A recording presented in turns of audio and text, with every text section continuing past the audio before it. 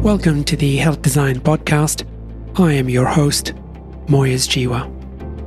My guest on the podcast today is Kimberly Richardson, who describes herself as a 7-year cancer survivor of ovarian cancer granulosa cell tumor stage 3A. Ms. Richardson has been active since treatment in various forms of advocacy.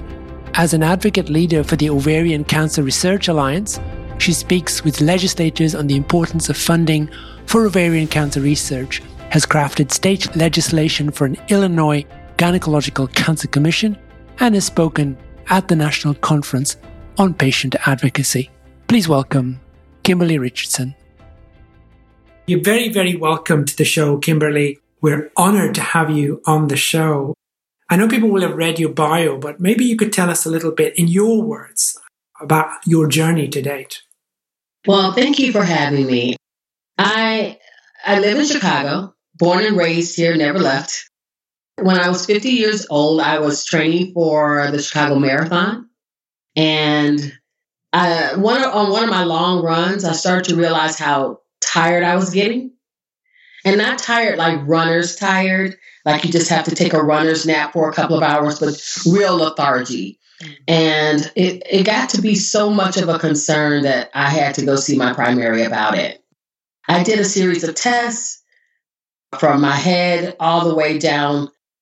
And by the time we got to the pap smear is when my primary's resident actually discovered it and said, we need to do this pap smear. And I was like, okay, no problem. And the pap smear came back abnormal. That was not unusual for me because most of my pap smears were abnormal.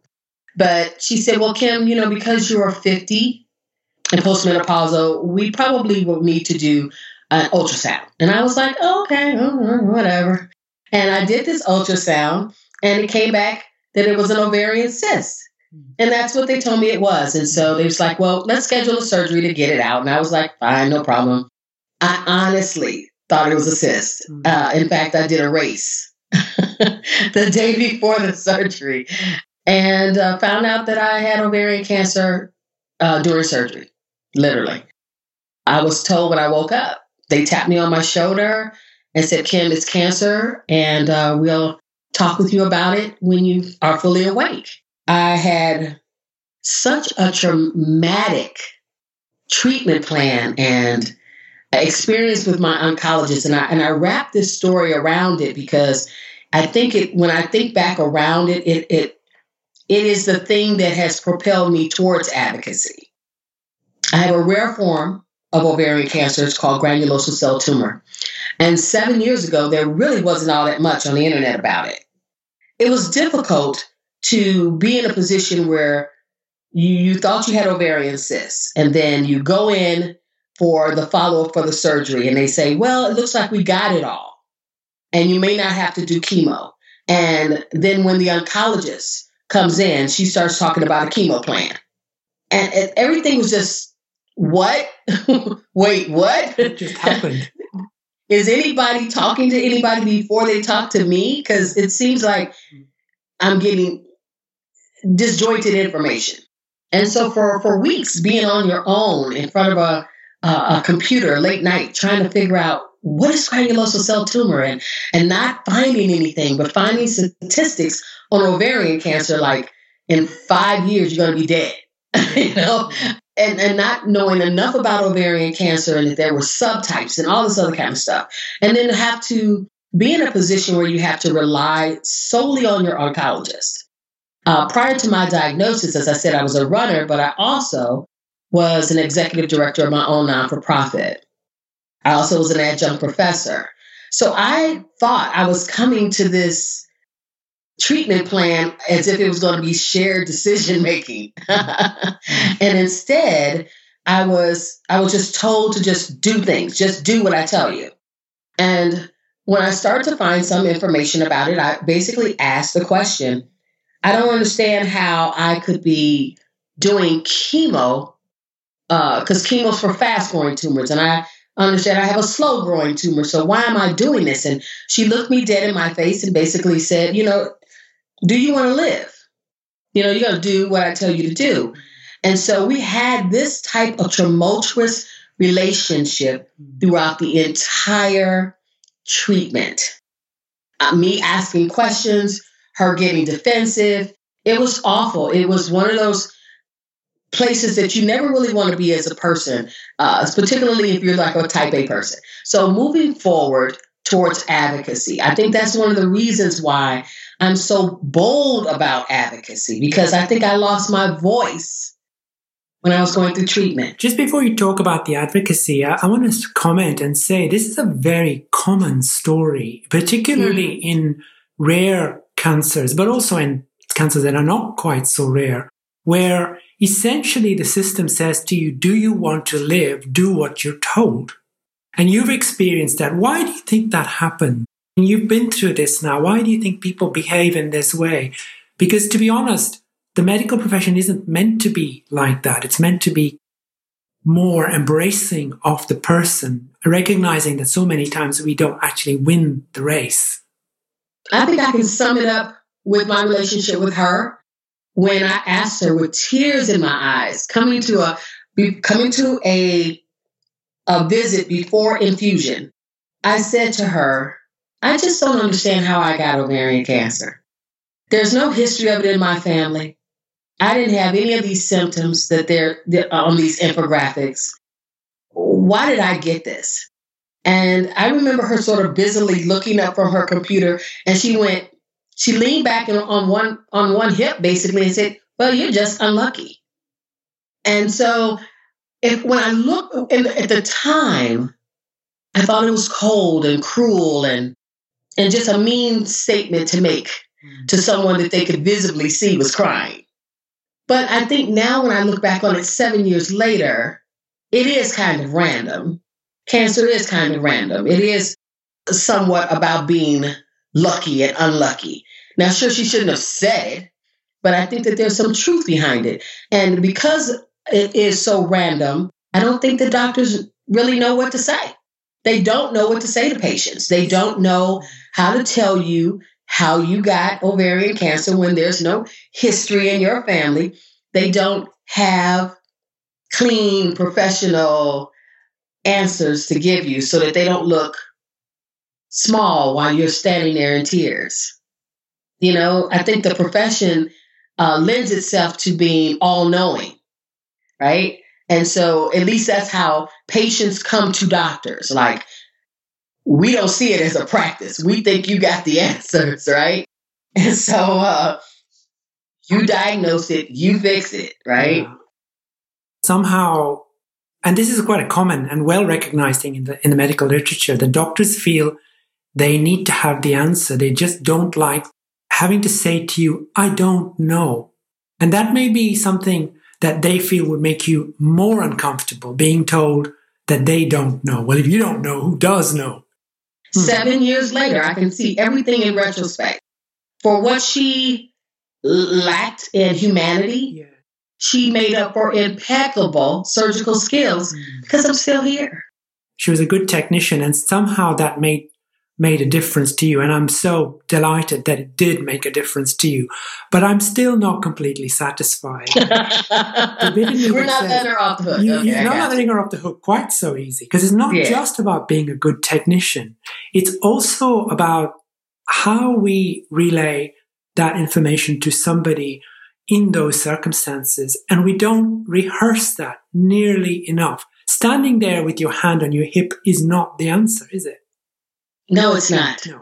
There's a language to oncology, and it ought to be a class just on how you talk to people and the communication from the physician assistant all the way through to your oncologist. Just thinking through how I walked into that office the first time, so nervous about, oh my God, I'm going to have to do chemo. And then the physician assistant says, looks like they got it all. You won't have to do chemo. And just this feeling of relief that only lasted 10 minutes until the oncologist came in and said, oh, you're doing chemo. It was such a whirlwind of emotions for me, trying to hold on to who I was as a human being, accept the fact that I am now a cancer patient, go through all of this chemo, dealing with the power plays and the power struggles that we were having, because on my end, it was clearly a power struggle. She may have not even seen me as being sufficient to even be in the conversation. It was just every single thing I asked her was just blow her off.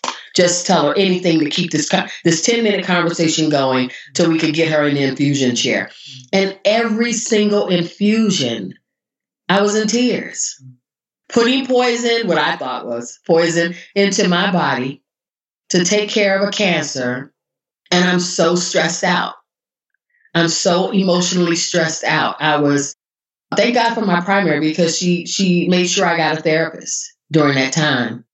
And so I had to struggle with, if I don't do what she tells me, I'm not going to live. That was the messaging that she just continued to berate me with. And I use those words very, very strongly, because that's what I felt.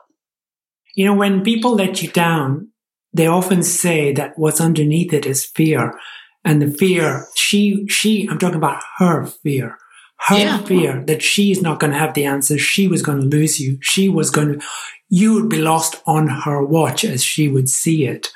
And that fear is what leads to disappointing behaviors, is how you might put it. You're describing what at best could be disappointing behavior.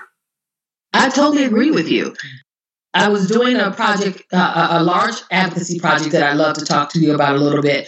But when I was looking through some information, her name came up. And I looked through her bio and I realized that she had only been practicing 2 years before she met me. So she didn't have the requisite skills yet on how to communicate with patients.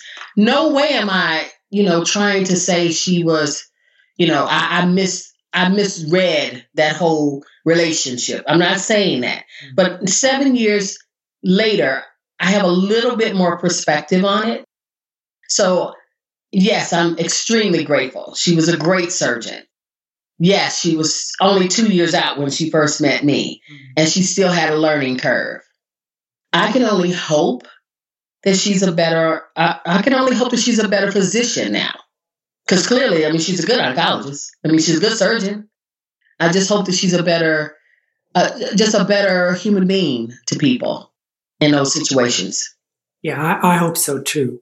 My thoughts about this are that if you're in the business of giving people that kind of news to say, look, I'm going to have this, this is going to be my best shot.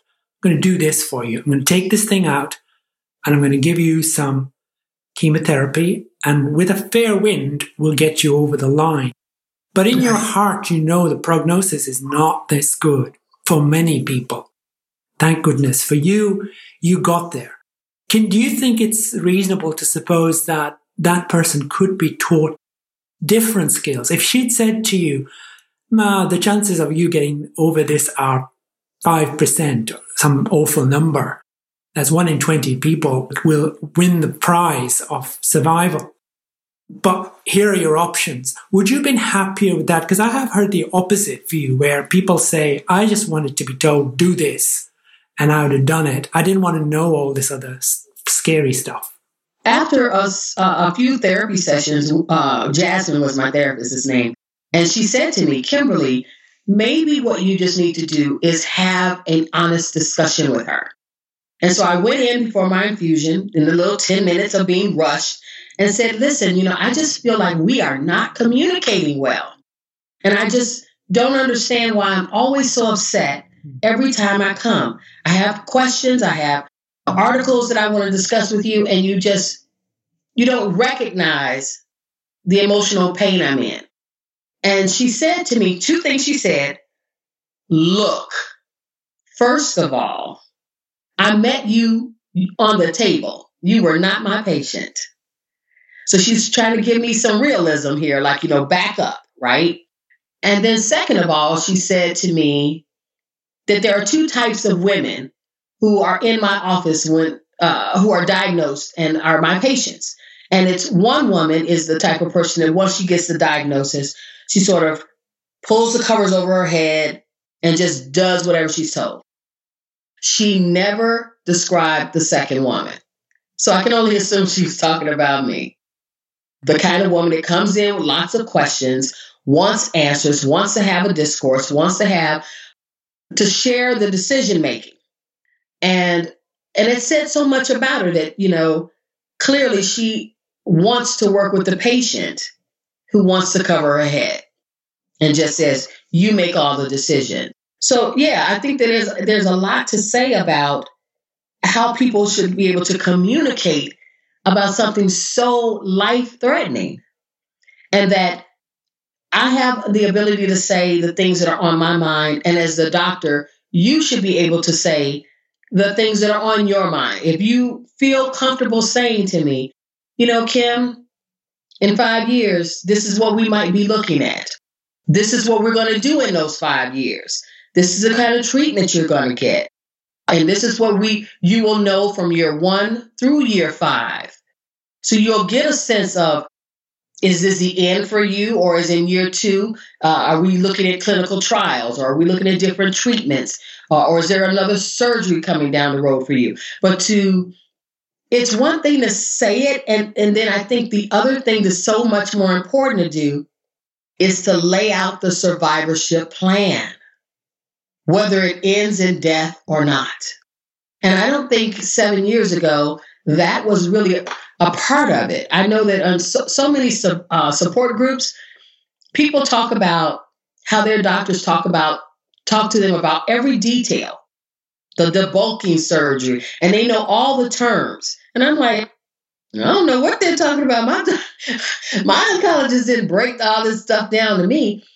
And they talk about having a survivorship plan. And I'm like, did I have a survivorship plan? Did anybody talk to me about a survivorship plan? It was like, I didn't even get a bell rung for me when my treatment was over. It was my last treatment. It was like, see ya, take care. So there was no pomp and circumstance. And I don't know if that was hospital related or just how they administratively do things. But I don't recall knowing what my next steps were when I walked out of that infusion center. It was like, you come back in 3 months. And so for the first 2 to 3 years, it was every 3 months, blood marker, CT scan, vaginal exam. That's what they told me. And if that was my survivorship plan, that sounds eerily similar to a follow-up visit. So I don't know. Maybe it's semantics, So I don't know. You're a brave woman, Kimberly. You really are. And you're a survivor, quite clearly. I can see that written all over your face. You're a survivor.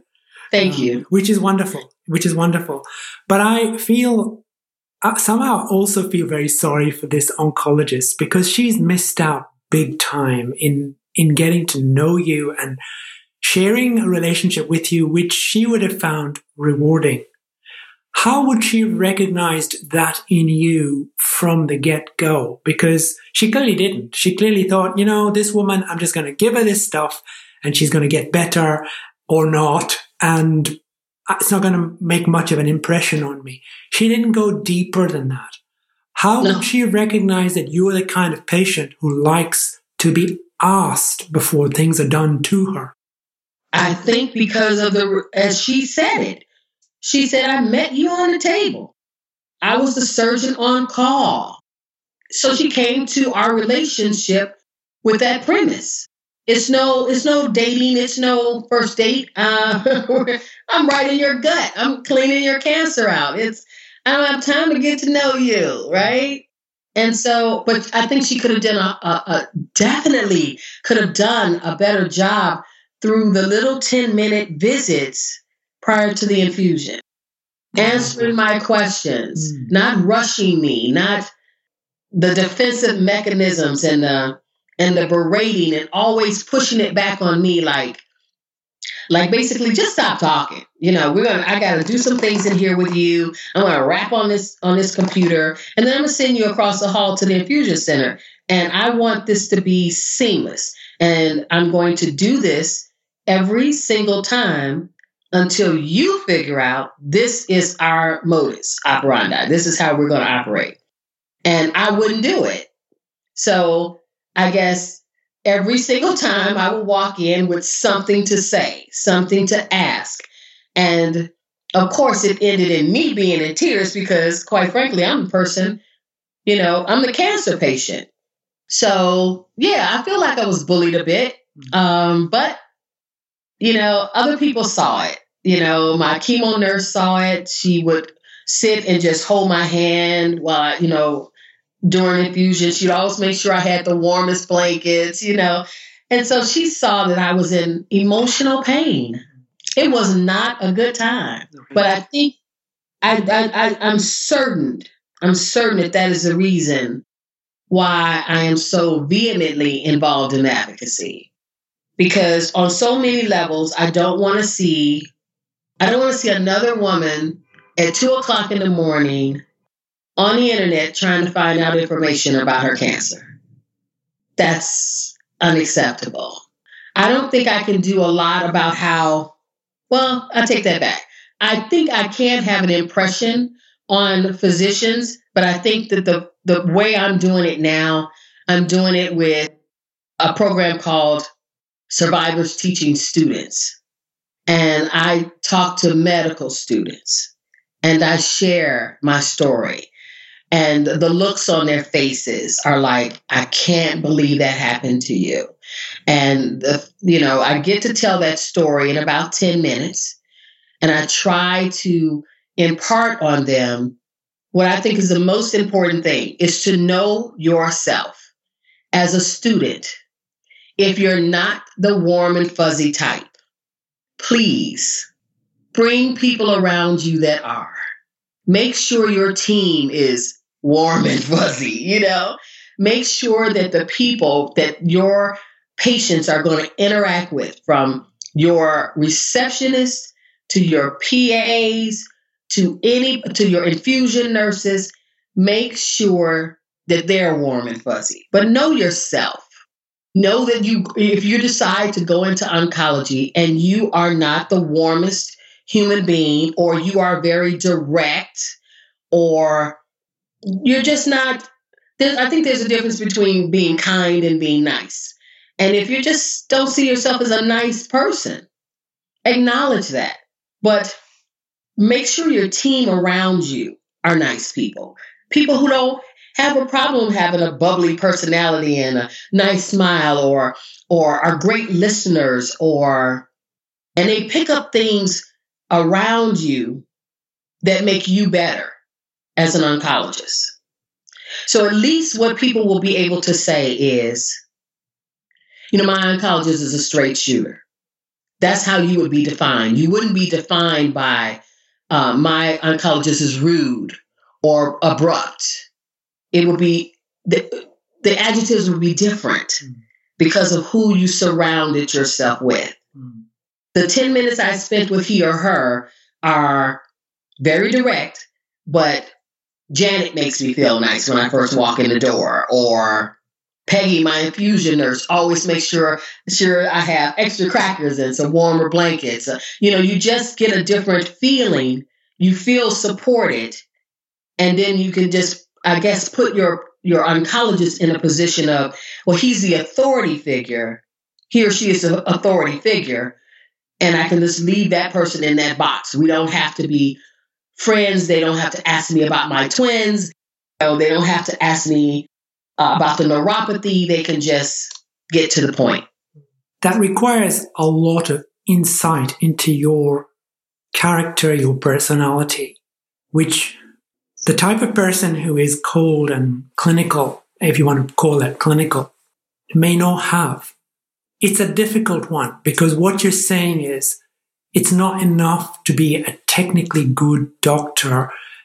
It's important to be a technically good doctor. It's not enough. What you need is to have insight into your ability to create the environment in which that person's going to feel safe. Exactly. And that's why I'm telling those medical students that while they're still very impressionable and they have ears to hear you while you're talking, because someone too far into the game they don't necessarily listen. They've been too indoctrinated, probably seen way too many deaths. Hard to say what has conditioned them to feel and act the way that they do. But I think that it's important when you get an opportunity to talk to students, whether I'm talking to medical students or in my other advocacy where I'm talking to cancer trainees. This is important. Everybody's story should be shared. And that's what I'm learning through my advocacy. I started out very one-directional. Let me tell you my story, and then you'll learn from me. But now what I'm learning through advocacy is how important it is for the conversation to be bidirectional. Because if I don't ever ask you, why did you get into oncology? Why are you a scientist? And there's a backstory behind that human being. That can lower that wall a bit. And we can start to laugh together, smile at one another. It doesn't have to be, you're the chief and I'm the Indian kind of thing. It's now we have equity, at least in this dialogue. I don't have the desire to be a scientist or an oncologist, but I feel like all of us are experts. I'm an expert at being a cancer patient. I got this down. You're the oncologist. This person's the scientist. Everybody went to their school of hard knocks. And I think that there is a shared conversation that can be had. If you're willing to see my story as on par with your experience. And I think that's the key thing, that despite not knowing who I was, that I was an adjunct professor, that I had run a non-for-profit for 20 odd years, I was not seen as equal. I was seen as a cancer patient, and I was playing the part because I'm crying, I'm begging for answers. I do not come off. This is not art of the game. I'm not sitting there negotiating a deal in tears. I don't come off equal. And we have to learn. We have to learn that the minute I step into that room and the minute I'm off that surgical table, I am equal. I am. I'm equal through the treatment. When the clinicians and the scientists are putting these types of treatments together, and I am being given BEP, and 3 days into BEP, I'm in the emergency room. This is a treatment she decided I would take. I researched it. I said, I'm not sure about this. I think taking BEP, it's bleomycin epitopside cisplatin. That's what it is. But it's called BEP, B-E-P. And she decided that that's what I was going to do. And once we started, I asked her, I said, I think this is too harsh. She basically said, BEP is better for you. That was the answer. Like, eat your broccoli. And started the treatment. And on day 3, my heart rate was down to 20 beats a minute. The LPN in the triage center, where they take your vitals, she's the one who discovered it. I said, no, I don't think you're going to an infusion center today. I think you're going to the emergency room. And I spent the weekend in the hospital. And the cardiologists were like, we don't know what to tell you. There's nothing that we can do. There's no medicine that we can give you. We give you medicine to lower your heart rate. We don't have anything to give you that speeds it up. So we're just going to have to monitor you. So they put me in the old section of the hospital. When I came in, it was a big old, that red sign with the X through it, like, you're poison. That's where I was staying for 3 days because I had chemo in me. I was like, I'm just loving this customer service I'm getting around this joint. But I ended up in the hospital for the weekend. When she came, she never came to see me, never checked on me, so I don't know. She may have checked on me by phone. But by the time it was time to discharge me, she came on that Sunday, and I just knew this was going to be the breakthrough of our relationship. Okay, chick, you almost killed me. Now maybe we can talk like two human beings. Instead, it was, wow, this would make a great journal article. And she wasn't even saying it to me. She was saying it to the two students that she brought in with her. So even in the discharge, she wasn't willing to just face me one-on-one. She had to bring somebody with her to sort of insulate her from me. And all I could do was just sit there and go, well, damn. I have been, for the last 2.5 days, watching a heart monitor go from 15 to 20 to 15 to 30 and not even moving, and just watching this monitor dip and rise very slowly, and wondering for 2.5 days, should I go to sleep or am I going to die in my sleep? What is happening to me? And on discharge, if she gave me 5 minutes of her time. And so, yeah, it's trying to figure out how to process that kind of information. How do you then tell a medical student, this is Pete. Pete did all these things. Don't be like Pete, right? That's all you can do, because I'm so much further removed from the experience. All I can do is share it with students.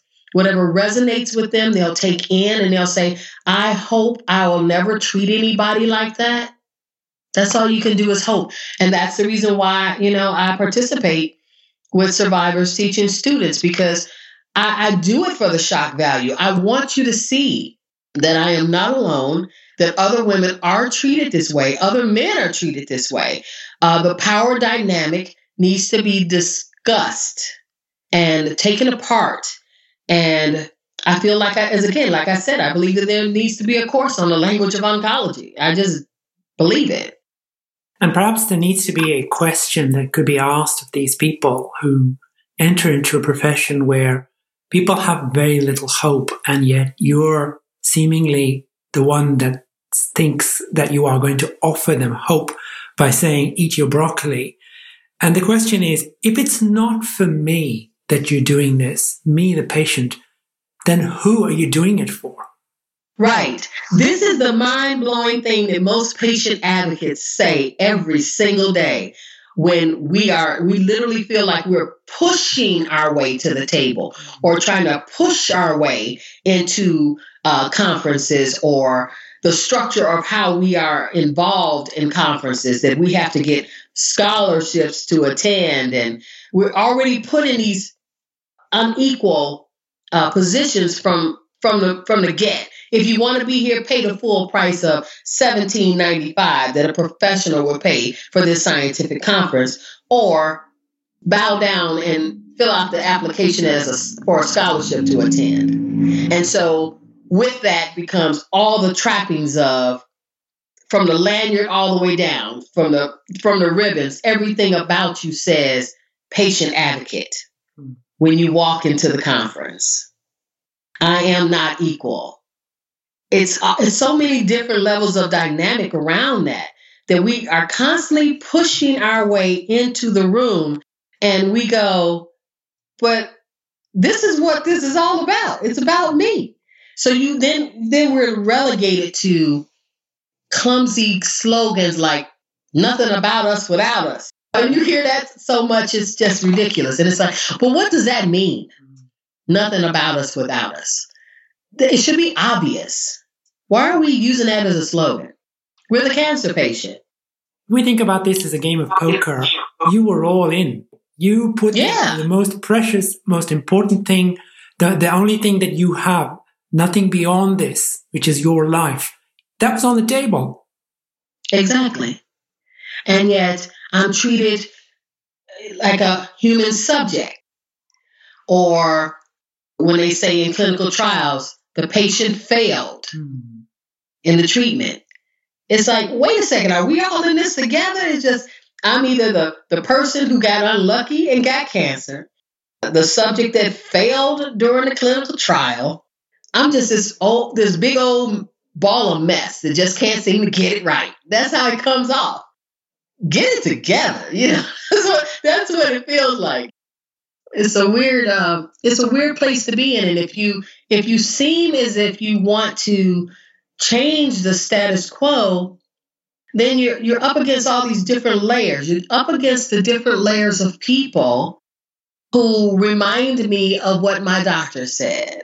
My oncologist said there are two types of people: the people that want to ask all the questions and the people who just want to put their covers over their heads.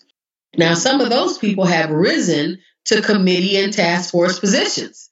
So they are patient advocates sitting in these layers, but they still are beholding. They still feel like the scientist knows better. The doctor knows better. And there's an appropriate time when I'll be able to share my point of view, but they just asked me to this committee, so I need to do right and play the game. And it's like, the one thing about cancer patients that we don't have is time. And so, as in everything, even patient advocacy is political. And so here you are wanting to do good and to make sure that patients get information and that we are pushing through the door, but then it becomes political. Well, who is she, and how many people know her, and what has she done in the past, and who can vouch for her? And it's all, and it's like, are we all losing our minds? This is still a cancer patient. But the further you get out from your diagnosis without recurrences, you become just a regular human being in the political game of advocacy. And sometimes that doesn't work in our favor. Sometimes, because now you're an institution. You're the advocate that's been in the game for 20 years, but you don't know anything about the advancement of new technologies, new treatments, new surgical procedures, but you're the go-to patient advocate that they always ask. And so that's the fine line as well that we have to, that's the political part of it. Don't burn any bridges, don't walk on any toes, that kind of stuff. Kimberly Richardson, listening to you talk about this, I'm not sure that your oncologist would hear this, but you are the prize, and we are the recipients of that prize. You are the one who survived, and thank goodness for that. And she's done an amazing job. It's such a shame she doesn't see it in the way that we do. Thank you. Well, thank you. Thank you for those kind words. I don't see myself as a prize, but I am very happy to still be here because, like I said, my twins are about to graduate from high school. These are things that in the middle of the night that I used to concern myself around. Would I be here for those kinds of momentous occasions? Because I just didn't know.